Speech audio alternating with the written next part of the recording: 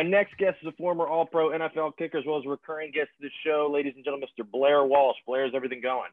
Good. How are you doing, man? Good to be back on. Good. Appreciate you taking the time. Yeah, I'm good. I'm kind of just waiting for NFL season to get going. Having not much really going on. It's kind of been really dead. I know training camp's starting up in a couple weeks. Is anything that's kind of caught your eye, or is it kind of just been waiting for football to get going? Honestly, the thing we were just talking about, the thing that caught my eye the most was Aaron Rodgers in the match and at the ACC tournament in Tahoe. And for any viewers that are wondering what the heck I'm talking about, both of those are golf tournaments and in a charity format. And he played a big part in both of them. And it's kind of interesting to see him being interviewed by members of the media and non-members and kind of just giving his take on the season. So I think we're officially on Aaron Rodgers' watch right now. Do you think he'd retire? Do you think he'd play that card? I don't think he'd retire. I think it's a pretty big move to walk away from the Packers at this point, at this stage in his career, because I do believe Aaron has bigger goals in mind for the end of his career. And when I say bigger goals, I mean Super Bowls. I don't think Aaron wants to walk away with just one Super Bowl because it would almost seem as some sort of a disappointment for a guy with as much talent as Aaron has. So I think retirement for him is out of the question, but I absolutely could see him holding out and them forcing their hand. I don't know what he wants from them exactly, but I could foresee that happening. Do you think it's about money, or do you think he's just kind of done? For me personally, I think as a former NFL player, there are very few times you have absolute control over your own destiny. Some would argue you never do. And I think somebody like Aaron Rodgers felt completely disrespected by the drafting of Jordan Love and felt that the team almost kind of embarrassed him publicly. And if you want my honest take, I think by him not giving a definitive answer of saying, I'm absolutely coming back, I'm absolutely the Green Bay Packers quarterback, that's his way of publicly embarrassing them. And so therefore, I don't really think he's looking for anything in particular. I think it's much more of, hey, I want to let you know and remind you that I am still the franchise quarterback, and I have been and will be for the foreseeable future. He basically put his 2 weeks in on draft night, and they still haven't received the message. Exactly. Yeah. I don't really see how the resolution ever comes about. I do think he'll be extremely prickly and overly so when he gets back. And I think that'll be a completely different situation to monitor. But we've talked about this off air too, Zach. It's such a winnable division. I mean, if he just shows up and plays average, they'll win the division. It's just not very strong this year, and they're the prohibitive favorites. And as long as he comes back. Yeah, it's a wild situation. I can't imagine being a Green Bay fan right now. Jordan Love, hopefully he's ready because training camp gets going. He's getting these first team reps. If Rodgers, if we've seen the last of him in Green Bay, where do you see him landing? Because everybody's talking about Denver. And then I heard, was it 2 days ago, because obviously the MLB All-Star break is in Denver. And somebody got a quote from Peyton Manning, and he said, I don't see him coming here. So if he's not going to Denver, where's he going? Well, I think the interesting thing with his possible destinations are you have to remember that Aaron still has to show up and agree and play to whatever team he's traded to. So let's use Cleveland, for example. If Cleveland gave away the farm for Aaron Rodgers, guess what? Aaron Rodgers is probably retiring and not going to Cleveland play. That's just how it is. He wants to be on the West Coast, and he wants to be on a West Coast team. I think the really, really obvious scenario would be Oakland, or I should say Las Vegas. That's the really obvious scenario because you feel like he could actually be an upgrade over Derek Carr and come in and play and have a significant impact right away. I think an under the radar one, and I think this would surprise people, would be Arizona. I've talked with you about this before. I think Arizona's in a win now mode. And I'm sorry, I do think Kyler Murray is a great quarterback, but Aaron Rodgers is absolutely an upgrade over Kyler. And if Arizona could ever swing it and make it work salary cap and money and players wise, you can't convince me that Steve Keim wouldn't think about it and possibly pull the trigger on it. I know Green Bay, the thing I was thinking about, especially during the draft, is obviously it comes up right at, and everybody's linking them to San Fran. So everybody's thinking, okay, so you're going to go to San Fran, and they're going to flip them as Garoppolo done there. They move on. They move a ton of picks. They bring in, Trey Lance. I've talked to some of the people out in San Fran. They don't see Lance. They see Lance as the long-term answer. So if they're not an option, obviously with Arizona, Do you think Arizona would just move on from Kyler? Because right now it doesn't appear Green Bay, they like Jordan Love as the successor. Do you think they'd want Kyler, or could Kyler be on the move somewhere else? Yeah, I mean, it's tough to say you wouldn't take Kyler Murray over Jordan Love. You know, Kyler Murray's played 2 years in the NFL and done extremely well and showed a lot of promise. And Jordan Love has, you know, barely played in a preseason game. So it's tough to say that you wouldn't take Kyler Murray over him. But I really do think that would be a winnable scenario for both teams, considering the fact that, yes, Aaron Rodgers later in his career, but like we just mentioned, you're with a staff and an organization who needs to win now, and they have the talent around to win now. And yes, Kyler Murray is going to be a great quarterback, but is that for certain? And Aaron Rodgers is only 37 years old. You bring him in, he's your guy for the next 4 or 5 years. And I mean, that's really all you can ask for in the NFL. You can't play that 10-year window game where you're trying to build a dynasty franchise level program. If you can win now and have a reasonable timeline on it, you go for it every time. Is baseball still on the table for Kyler? Because he said, hey, by the way, you're going to Green Bay. He said, nope, I'm going to the Athletics. Is that a thing? Could that happen? I would think not, because I think Kyler's so young in his career. And hey, the tough part about baseball is, when you get paid, it's all guaranteed, but it takes a long time to actually get paid in baseball. And I think Kyler probably would see that he's only 2 or 3 years away from a big time max extension where he's going to get a couple $100 million. And I think the couple $100 million contract in baseball for Kyler would be the absolute best case scenario. So, I mean, I don't think there'd be a scenario where Kyler doesn't actually show up. And I want to flip over to the college football. Obviously, the big news last week was name, image, and likeness is now a thing. College sports players can benefit from their own name, which they couldn't before. NCAA's finally kind of had to take the training wheels off, and now it's kind of running rampant. I don't think anybody really understands what it is now, but we're going to kind of figure out later. What's been your thoughts on just everything that's kind of transpired? And did anything happen with you when you were committing to Georgia? Did anybody throw anything at you, or did you kind of stay away from that? I mean, I knew you were going to get me with that. I was a pretty heavily recruited kicker, but again, I was a heavily recruited kicker. So no, nobody threw anything at me or tried to give me any incentive to join Georgia. But it's funny you asked that. I was, and my team was directly impacted by the lack of this rule when I was a sophomore. We had AJ Green, which I'm pretty sure a lot of fans have heard of. AJ Green was by far the best player on our team and the best receiver in America. And AJ Green needed some money, sold his own jersey that had been given to him as a gift from the school from the previous year for money, and he was suspended for it. And we lost the subsequent game. He was suspended, and it completely derailed our season and completely derailed our goals for that year. And yes, by letter of the law, AJ was wrong, and he did violate that. But in essence, did he really? Selling your own stuff is something that you could possibly have a violation for.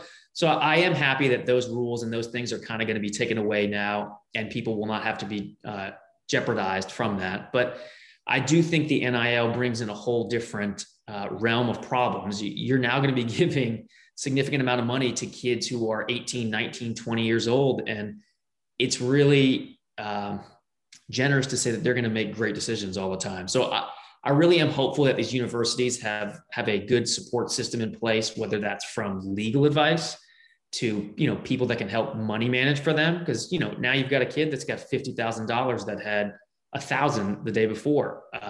Sorry, there's going to be temptations there, and there's going to be bad decisions to make. And as long as he's getting good guidance from the university, I think it'll all end up working out. But to say it's going to be smooth right away is a little bit naive, in my opinion. Do you think there's going to be the instance where some kids are just going to be so focused on all the endorsements and all the influencer type deals they're getting that maybe it'll take away from the time they're spending on football or basketball, whatever sport they're playing? Absolutely. I think you're 100% right on that. I think there will be those kids and those athletes, but eventually they'll start to see their playing time dwindle, and they'll start to realize that, hey, you either got to go be the role of the athlete or you have to be the role of the influencer. And for some of them, being the role of the influencer is going to be the right call. So the NIL is really a positive thing, because it's going to provide more opportunities for these athletes, not just to earn money, but to potentially, further their career in media or endorsements, whatever it may be. The NIL is going to be a good thing for these athletes in the long run. Do you think it'll encourage guys to stay 4 years knowing they can benefit off likeness? They don't have to just jump to the pros? I actually think it'll do the opposite. I think it'll make guys leave earlier because they see how much they can possibly get paid as a college athlete. And they'll see that, hey, I could possibly double, triple, quadruple this as a professional athlete, and they'll realize that, making that jump might be worth it. But I do think there will be some that stick behind, but I think the overall theme will actually make them go earlier. When you first got to Georgia, was there like any like kind of like lectures or anything telling you that you can't do this, you can't do that, you can't do to sign anything? I mean, that's about half the time you spend initially, or just going through meetings of what you can and cannot do, what's okay with the compliance department. I mean, I think the compliance department plays an important role in university, but I will generally say that they were the most hated department, because all they would give is just speeches and tell you what to do, and that's their job. But there was a lot of red tape to go through being a student athlete at a big time university. It's unbelievable. So you think guys are going to just jump to the pros earlier, knowing, okay, this is just scratching the surface? I think so, because I do think you're a little bit limited in college. It's hard to really earn full endorsements when you're showing up for 8 a.m. classes and, going to team meetings and traveling by charter bus to games. I mean, it's tough to really portray the lifestyle that will be required by some of these. So I do think it'll make those kids who have the opportunity to jump early into the professional realm to do so. Do you think they're telling guys now, okay, sign with an agent, don't just take anything, don't sign with a company you've never heard of, kind of get people that know what's going to be going on, and that way you're not going to do anything you're going to jeopardize later on?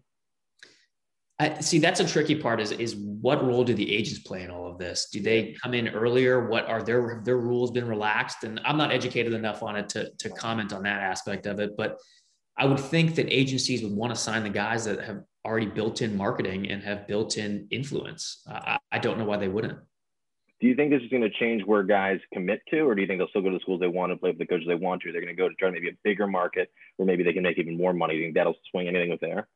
I think initially you'll see guys that maybe would have gone to that smaller, Illinois school over Alabama. They'll go to Illinois initially, but I think overall it'll all kind of even out. I think people will want to go to those smaller schools where they can be the big fish rather than, hey, I want to go to Alabama because they're Alabama. I think they'll kind of look at it and say, is there an earning potential here by being a star at Illinois rather than being, third guy on the depth chart at Bama?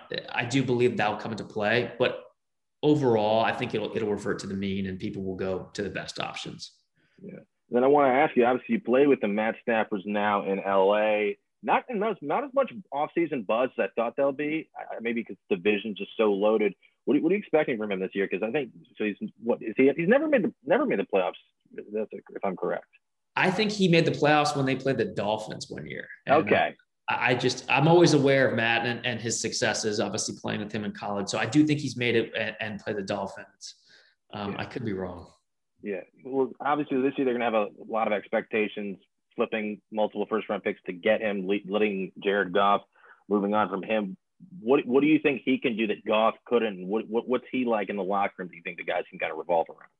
Quickly, I'm going to correct myself. It was the Seahawks, not the Dolphins. The Dolphins in the it was the Seahawks in Seattle. It was like a night game. Now I remember. I was not playing for them at the time. I think it's interesting that Matt's coming in so under the radar this year, especially with the Rams. Like we talked about earlier, the division's just so loaded right now. I mean, you look at a team like Seattle, who's coming off a great regular season, but a disappointing playoff run. They're probably the prohibitive favorites in it, but then you look at a team like San Francisco and Arizona, and they're just as dangerous as Seattle. So I think the Rams need to find their place earlier in division and try to win those games in the beginning and kind of just prop yourself up for that late season where you're going to have divisional games where you could probably drop one or two and still be in that good position. If the Rams come out and don't start hot and are chasing the whole year, that's the recipe that they don't want, because they're not really built for that. They're built to come out and beat teams and just have that explosive offense. And I think how the Rams start the season is going to dictate how successful they are in the playoffs. Do you think he's going to be playing the role of kind of like a game manager until he gets the system going, or you expect him to just kind of be just rolling from the get-go? He better not be, because if he's playing the game manager, I'm not exactly sure why you traded for him. Jared Goff could do that adequately. Yeah, for me, you trade for Matt Stafford because you want the guy that can throw for 400 yards and 4 touchdowns a game. Sure, Matt's going to make some aggressive mistakes, but I think in today's NFL, aggressive mistakes win. They just do. You look at, Super Bowl stats, the days of guys throwing no interceptions kind of that's not really there anymore. They want you to take the risk. They want you to move the ball down the field. And that's exactly what Matt Stafford does. I mean, I'm fascinated to see how successful he could possibly be with the cast that he has around him, because, he's carried Detroit for so long. And I know Detroit tried to be a good organization, but when it comes to the players, they just didn't have them. They didn't have him around Matt. And it was hard to really judge so far how well he's done. I know in Detroit, a lot of the times you could see he was out there playing hurt, broken bones, broken ribs. You could tell he was out there just hurting. Now in LA, a little bit later in his career, do you think he's still going to kind of be that guy that's just going to play through anything? Or do you think he's going to be like, all right, maybe I need to come out a little bit, maybe take a game off, rest, heal, get going? Or do you think he's just going to be that same guy? Just, I'll take anything. I just want to be out there.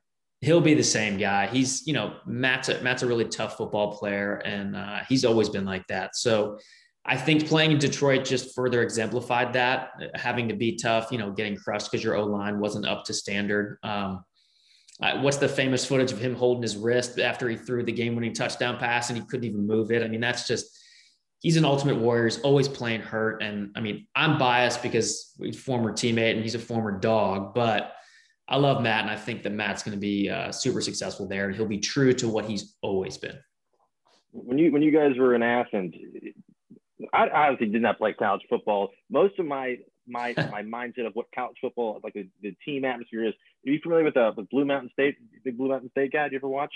I know what it is, but I've never watched it. No. So I haven't seen it in a while, but one of the things I remember is offense kind of hangs out with offense, defense kind of hangs out with defense, and then the backup hangs out with the special teams. Is that how college locker rooms work, or does everybody kind of hang out with everybody? That's how it is in the NFL too. Our best friends were the backup quarterbacks because they had tons of free time. All they want to do is play golf with us. So yeah, that's how it is in the pros too. But in college, it was even more secluded, where you were with your position group and you were with your specialists, because there's not just 3 like there are in the pros. In college, you got like 15 guys that are either walk-ons or backups.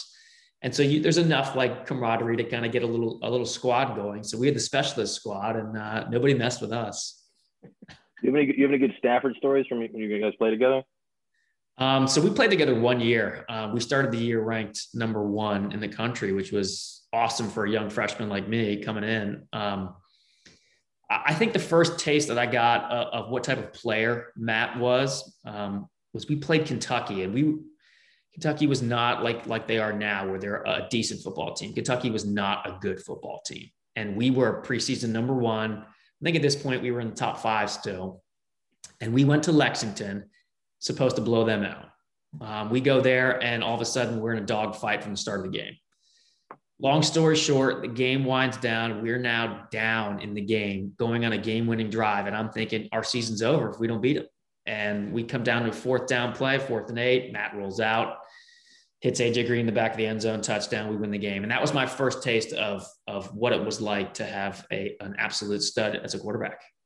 And then I want to flip back to the NFL. Obviously, a lot of teams changed quarterbacks this year. One of them, Carolina Panthers, went out and got Sam Darnold from the Jets. What do you think he can do with an actual offensive coordinator and play call? Man, that's a big question. What can Sam Darnold actually do? I think Sam's got a ton of talent, and I think it's been a tough situation being in New York the last 2 years or 3 years almost. I think this is his make it or break it year, and I know that's not going out on a limb, but going to Carolina, going under Joe Brady as your offensive coordinator, and Matt Rule as a guy who's going to pay the extra attention to the offense, he's got to have some success this year. And I don't know whether that's winning 8-9 games or threatening to make the playoffs, but I can tell you if they go out and win 5 or 6 and, he plays just average, his time in Carolina will be a 1-year stint and he'll be on to somewhere else. I think of all the quarterbacks in the NFL, this is the biggest make it or break it year is absolutely for Sam Darnold. And so I'm fascinated to see how he does. And staying in the division, Saints kind of have a toss-up right now who's going to be the starting quarterback. A lot of people think Jameis. A lot of people think Taysom Hill. I'm keeping my eye on Ian Book, even though nobody's talking about him. What do you think Jameis can do with 20/20 vision? Do you think he can hold that job?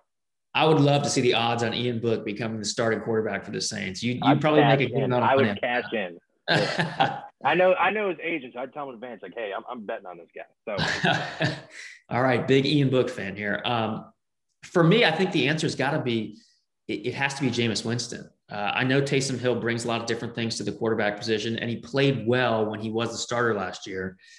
But you look at a former number one overall pick in Jameis, and, now that he does have his vision corrected, but being in the Saints system and being under Drew Brees has to have changed Jameis's outlook on playing quarterback. And I think that's what Sean Payton's banking on, is that I'm not getting the Tampa Bay version of Jameis. I'm getting the New Orleans Saints, Drew Brees version of Jameis. And you add that with his already God-given talent, and I think that there's just a recipe for success there. So they're an under-the-radar team. No one's talking about him because Drew Brees is gone. But I think with Jameis's arm, that offense kind of opens up, and it opens up Sean's creativity, and their division is strong but winnable. I think people forget that even though Tampa won the Super Bowl, they were a wild card team. There's no reason they can't make the playoffs and threaten for the division. That's my honest opinion. You were there like as the designated survivor, kicker, COVID guy, right? Yeah. So you were just kind of away from. What was that experience like? I know you talked about last time you came on. Were you around anybody? Or were you just kind of just like, all right, we need you, we'll call you? Around nobody, essentially. You would come in and practice with the other COVID practice squad type guys in order to stay ready for that week's game. But outside of that, you really had not a lot of contact with anyone. I was essentially in self-isolation in New Orleans. It was nice to be on an NFL roster because I thought that would have helped kickstart my career back. But outside of that, there was nothing great about being in, secluded to your hotel room and, not communicating with other teammates and not feeling like you're part of the team. So it was definitely an interesting and, once in a lifetime experience, that's for sure. But I am grateful for the opportunity. Yeah. They're a great organization, and the people there just, I've heard this before, but actually getting to experience it as a member of the Saints was cool. Is that their staff there is awesome. Were you in contact with like the coaches? Who were you talking to? You were just kind of just like sitting in the hotel, just like watching Netflix, and they're like, all right, Will has COVID. When can you be here? Essentially that's what you're preparing for. There's another long snapper in there, John Denny, who's played in the NFL for a long time. He was the emergency long snapper. So him and I, became close and became friendly and hung out. But outside of that, you weren't really supposed to be around anybody else. So we were pretty good at doing our job in that sense. And we stayed pretty secluded. Yeah, that's unreal. And then staying in the division with Tampa, a lot of people are picking them to repeat. You don't think that's going to happen? If you made me bet on it, I actually think that New Orleans would. Yeah, I think New Orleans takes that division. I think where Tom Brady is in his career, he's not trying to chase regular season wins. And I think he just knows that as long as you peak at the right time, that's really all that matters for him. And so, again, it kind of goes back to how I talked about the Rams. If New Orleans starts off strong and wins some of those early games, watch out. They'll threaten to win 11, 12 games and, be right there where they were last year. Because you got to think about it. They had some changes in the offseason, but not a ton. And, you get your fans back in the Superdome. It's definitely you get your home field advantage back. It's setting up nicely for them. Yeah. And then I want to go to the Vikings. Is this the last season for Kirk Cousins in Minnesota? He falls a little bit into the Sam Darnold mold, I think, here. Their success has not totally been predicated on whether or not he does well or performs. You look at them the last couple of years, it's been an up and down roller coaster with their defense, first of all. But then I think Minnesota looking to be consistent again, where they're, winning 3 or 4 games in a row and kind of, getting on streaks. The last couple of years, it feels like Minnesota is constantly going up and down, and that's tough. It's tough to have success when you're doing that. But I'm not necessarily sure it's his last year, but he definitely has to have a big year for them to have success. And that's just how it is. What do you think of Justin Jefferson last year? Stud. When you trade a guy like Stephon Diggs and you use the draft pick to take Jefferson, you end up looking great. But, Stephon had a great year as well. So I think both teams won in that trade, which is very, very rare in the NFL. But Jefferson looks great. Great compliment to Thielen. They kind of do the opposite thing. But they have the offensive weapons to put up 35, 40 a game. They just do. So anytime they don't, it's kind of a disappointment. But I think that has to be the real focal point of their team this year is actually their offense, because like I said, they have the guys to do it. What is their ceiling? I have to keep changing this because I'm still used to the 16-game schedule where I look at the wins and losses, and 8-8's an average year, but now there's no such thing as 8-8 anymore. I think in their division, you look at the rest of their division, and Chicago and Detroit should be, you should sweep that this year. And there's 4 automatic wins. I think if they get to 10 wins, that would be kind of their ceiling. And I think they're low. We had a disastrous years like 7. So somewhere in there. So what do you think Kirk needs to do to make sure that he holds on to that job and they're not just sort of kind of fighting for a wild card, so maybe they're kind of in the mix with the Packers, because assuming Rodgers is back or maybe Jordan Love takes the league by storm. Right. I think Kirk, they just need to let him loose on offense. Their scheme needs to be throwing the ball around, mixing it in with screen plays to Dalvin and letting him run as well. They can't be just a heavy run-centric team anymore because they don't have that elite defense that they had for years. So for them, they have to really utilize their weapons. And, that sounds crazy saying that in today's NFL, but for them to have success, they need to utilize their offensive weapons and just rely on the fact that they can outscore their opponents. And in that division, there's plenty of winnable games. So just win the ones you're supposed to, and they'll be fine. You think the secondary is going to be bolstered a little bit? I know they brought in Patrick Peterson. It's kind of an odd signing. Did not see him ending up there, but what do you think of the backfield? Yeah, it's an odd signing. I've known Patrick Peterson for forever. Him and I were U.S. Army All-American Bowl teammates from way back in the day. And Patrick and I played against each other in high school. So we go way back. I'm a fan of Patrick's, and I do believe that if he continues his pace, he'll be a Hall of Famer one year. So anytime you add a guy like Patrick to your secondary, no matter what the move looks like, it's a positive move. I just think for them, they need to be more solid. And that's the obvious statement, but their defense let them down last year, and that can't be the case this year. So who do you think right now, who if you had to bet, who's your Super Bowl? Who do you like? Ooh, put me on the spot. I actually think, okay, I sound like a homer. One of my former teams, I think Seattle makes that of the NFC, and I think the Chiefs are back in it again in the AFC. But yeah, I think this is Seattle's kind of best run they're going to have at it. You think on defense they've done enough? I know last year they struggled a little bit. They're kind of Russ had to kind of keep them in it. I know Jamal Adams came a little bit late. Do you think the defense has done enough? I know they lost Shaquille Griffin on the outside. Do you think they can kind of keep up? I think in today's NFL, you don't really have to have the elite defense. They just have to be good enough to not let you down, like we were talking about. And I think one of the biggest factors for Seattle is they played all of last year without their best weapon, their home field advantage. And people would come into their stadium and just completely be demoralized within the first quarter because of the atmosphere and how raucous it is and how just great their fans are. So this year, when all that's back and all their guys are pretty much back, and I don't see any reason why they can't make a run. Interesting. Macklemore would love that shirt. He's all the Walter Jones on. He goes, I was hanging out with Macklemore and Chris Pratt and some guy from Walking Dead. Apparently they're at all the games, but it's wild. It's going to be great to see these stadiums packed this year after last year was just bizarre. It was just bizarre. Yeah, last year was just bizarre to watch on television. I can't even imagine how bizarre it was to play in it. The one game I went to, I was in the press box in New Orleans, and with 3,000 fans there, that was extremely weird as well. So, yeah, it'll be nice to have a full NFL season. Yeah. And I want to ask you before I let you go, so you're doing some cool stuff with some real estate. Yeah, I'm doing real estate out in California right now. It's been a great market. Learning from my business partner who has been doing it for almost 30 years and a good family friend. So I'm very fortunate. It's been fun. That's awesome. Because I was doing I was reaching out to, I was doing some networking a couple weeks ago. It came up. I was doing some networking with some person I thought works at a sports marketing agency. I must have looked up the wrong name. And so I was talking to them and I said, so what do you do? And she goes, I do a lot of real estate for luxurious homes in California. I'm like, that's the wrong person. I don't know anything about this. I was just like, oh, that's interesting. But I had no idea what this person's talking about. And I think by the end, they kind of knew, okay, I've got the wrong person. So I kind of reached out after. It's like, hey, sorry about wasting your time. I really hope you didn't have anything more important going on. But I kind of mixed up. Did enjoy talking. Never heard back. So that was a lot of fun. That was a lot of fun. I would never do it. I'd respond. No.